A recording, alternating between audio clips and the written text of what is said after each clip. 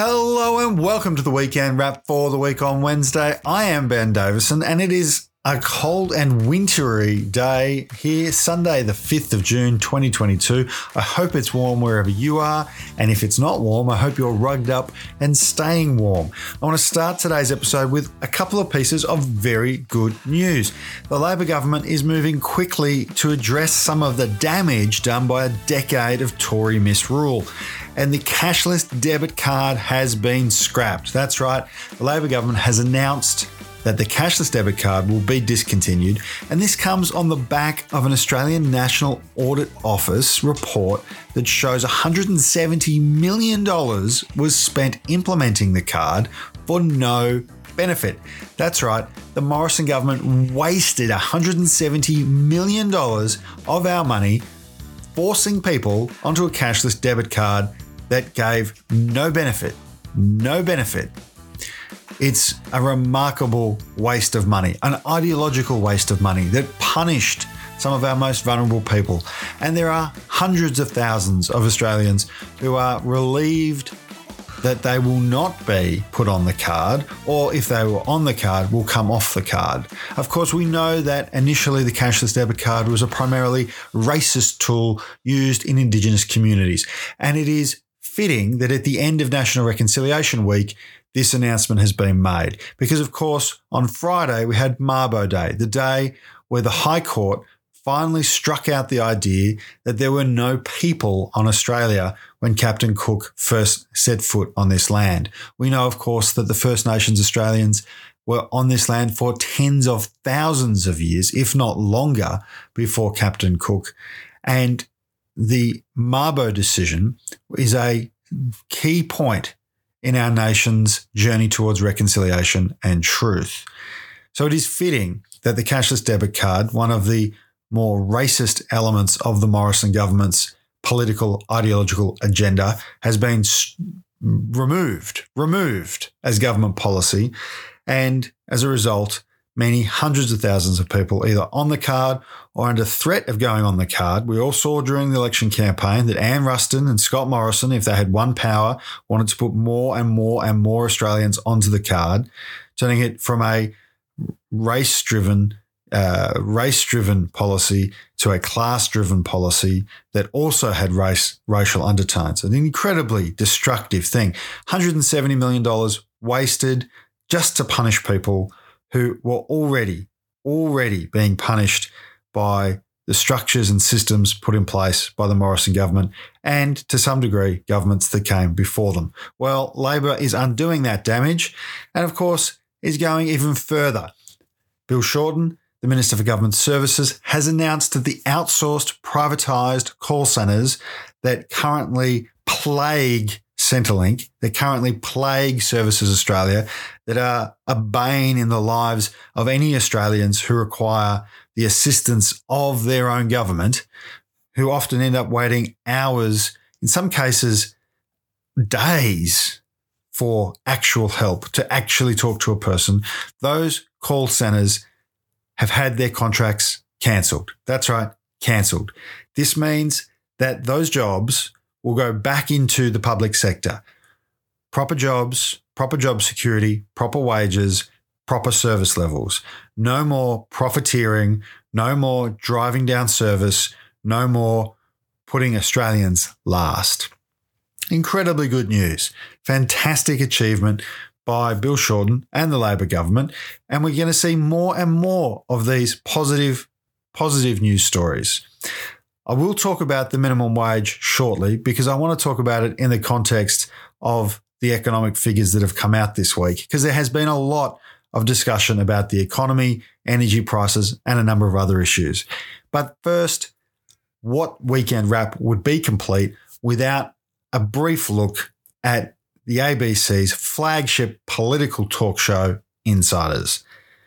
And once again, we're left with a somewhat bitter taste in our mouths having listened to Insiders.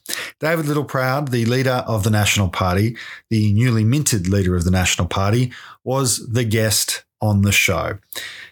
David Littleproud has no regrets of his decade in government, most of which he served as a senior minister, as a cabinet minister, and he now blames Labor for the energy crisis which is gripping much of the country. He seems to think that all Labor need do is pick up the phone and talk to the gas company CEOs and have them supply more gas. David Speers, to his credit, pointed out that in fact Madeleine King, the Minister for Resources, has done this, has called the CEOs, and the CEOs have been open and honest about that. But David Littleproud continued to bang the drum, trying to pretend as though Labor wasn't doing all that was available for it to do. Of course, the issue that David Littleproud refuses to acknowledge, refused to talk about, is that we produce 4 times as much gas as we use in this country. The issue here is not about production. The issue here is about export. And Australian gas is exported to the world at an inflated price to help multinational corporations, shareholders in foreign companies, and corporate executives reap massive windfall profits, huge profits being generated from our gas. These are companies that a recent Australia Institute study found have paid little to no corporate tax. Companies with massive profits, billions. One number I saw said $6 billion in additional profit will be made as a result of the quote-unquote gas crisis. This is market manipulation. This is profiteering. And David Littleproud and his little gang of liberal national rumps are absolutely responsible for this. And of course, it comes on the back of Peter Dutton preparing to announce his shadow cabinet. Insiders talked about Peter Dutton and, in fact, how Peter Dutton doesn't seem to have learned any of the lessons of the election whatsoever. David Littleproud continued to push that, yes, there needs to be action on climate change, but the Liberal Nationals had a policy on climate change, so that's not why people voted against them. Peter Dutton, of course, has gone out and attacked teachers, attacked maritime workers, attacked miners, attacked climate change, has attacked inner city voters, quote unquote. And now his shadow cabinet, he looks set to put Angus Taylor as shadow treasurer. Angus Taylor, who is, of course, under so many dark clouds that you run out of superlatives to describe them. There's Watergate and Grassgate and Clover Moorgate. Angus Taylor being put in charge of Treasury is literally putting the fox in charge of the hens. It's putting the burglars in charge of the vault. I cannot imagine a worse fit. But then you've got people like Jane Hume being put in charge of finance. Jane Hume, who was Minister for Superannuation, the same minister who systematically attempted to destroy superannuation, first with an early release scheme during the pandemic, making Australians fund our own pandemic response from our retirements, rather than have the government, as most countries did, have the government step in and assist. Jane Hume was the architect of making Australians fund our pandemic response from our retirement savings. She's now going to be in charge of shadow finance portfolio. Sarah Henderson is going to be in charge of communications. Sarah Henderson, who of course famously lost the seat of Corangamite because of the way she communicated with people, will now be in charge of communications. Dan Tehan will be in charge of defence, and there will be senior roles for Michaelia Cash. One imagines she may well keep the Shadow Attorney General position. Of course, Michaelia Cash, most famous for hiding behind a whiteboard after failing to cooperate with an AFP investigation. Clearly the sort of person who should be our nation's first law officer. Alan Tudge is likely to be returned, or perhaps just continue as a senior shadow cabinet minister. It's hard to tell what Alan Tudge's job really was for the last 6 months, other than collecting a fat paycheck and campaigning in his own seat while he was under investigation for all kinds of malfeasance and poor behaviour. Fletcher will also be returning, as will Anne Ruston. our good friend Anne Ruston, who of course wants the cashless debit card rolled out to even more Australians.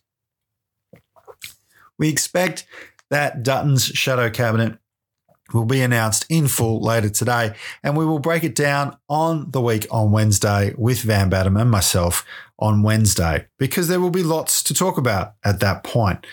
But of course, the shadow cabinet is a pale reflection of what's left of the Morrison government. The real legacy of the Morrison government is being lived every day by all the Australians who they left behind.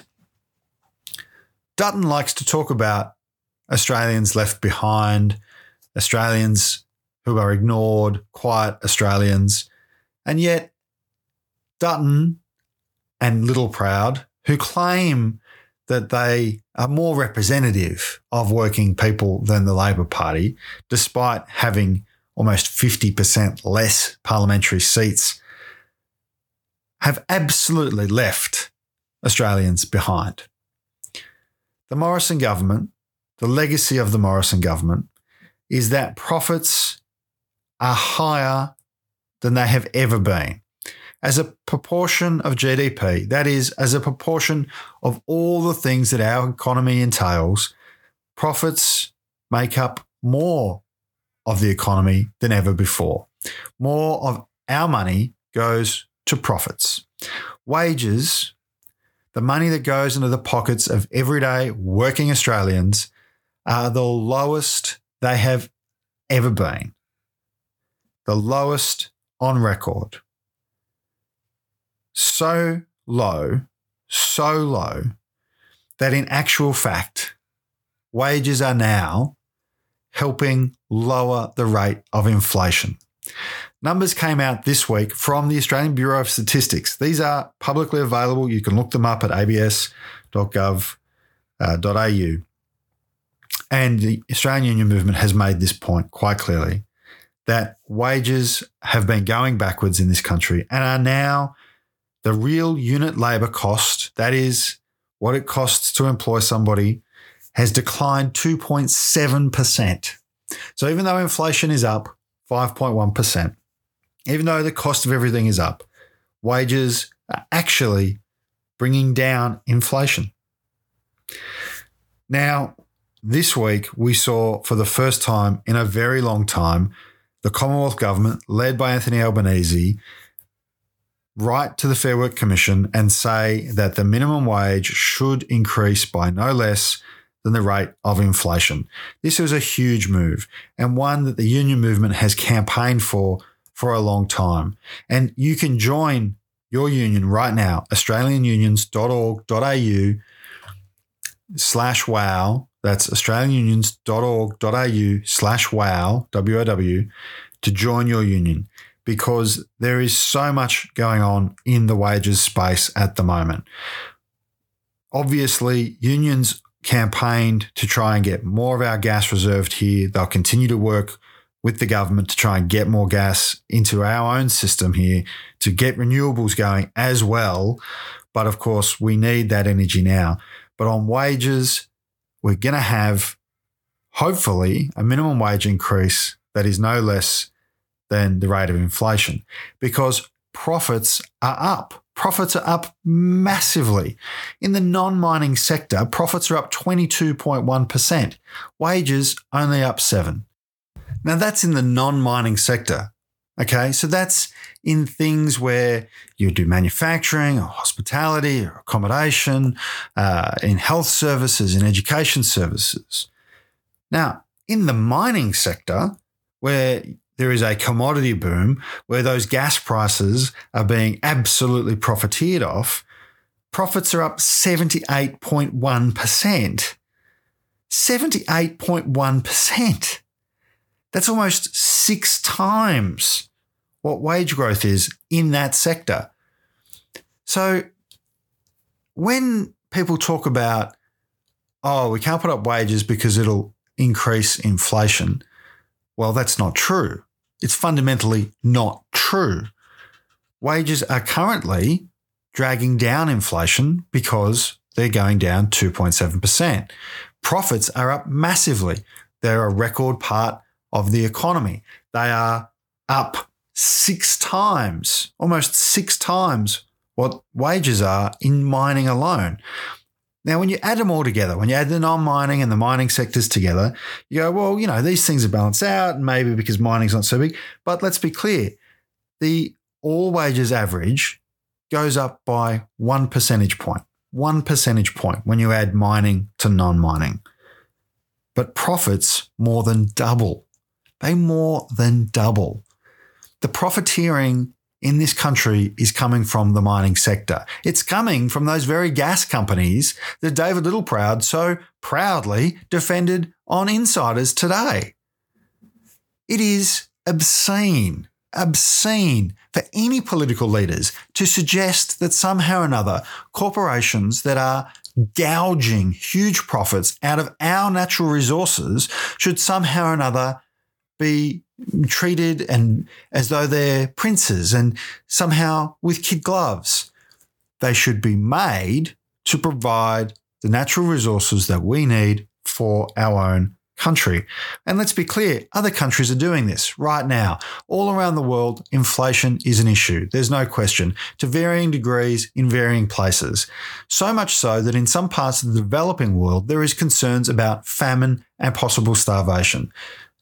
And on that theme, Malaysia has decided to ban the export of live chickens to Singapore. Singapore imports a huge amount of live chicken from Malaysia because one of Singapore's national dishes is a chicken-based dish. Malaysia has stopped those exports. Why? Because its domestic market, its own citizens, will require that chicken. Here in Australia, we've had a decade of Morrison misrule, of Liberal misrule, of Dutton misrule, where we have sent our gas overseas, sent our resources overseas, and now we need it here. We need it here. Those corporations have massive profits on the back of the hard work of Australian workers. They haven't shared the wealth in the form of wage increases, and now they're trying to drive up our own prices just to stay warm in winter. It is outrageous. And for David Littleproud and for Peter Dutton to go, somehow or another, this is Labor's fault. Labor's only been in government for 2 weeks. They were there for a decade. There's a lot of work on for Labor, and they're getting through it. As I've already said, cashless debit card, gone. Outsourced Centrelink call centres, scrapped. We've seen minimum wage increase letter, written, sent, lodged. We've seen the Quad. We've seen the family from Biloela returning home. There's lots of positive things going on. But some of these structural issues that the likes of Angus Taylor were so keen on putting in place when they were ministers are going to take a lot longer to unstitch. You can't just flick a switch and take control of the entire gas infrastructure of the country. Once you've built it and handed it over, it's the legal property of someone else. And that's the problem. That's the problem. Morrison poured billions of our dollars into private corporations, and now they're reaping the profits while we are paying the costs. We should be very, very clear that Australians are paying a huge, huge price, not just in terms of lower wages, not just in terms of higher energy costs, but people are eating through their savings. And you see economists go, oh, it's okay. Australians have some of the highest saving rates we've had for a very, very long time. And maybe that's true. But the saving rate has dropped from 13% down to 11%.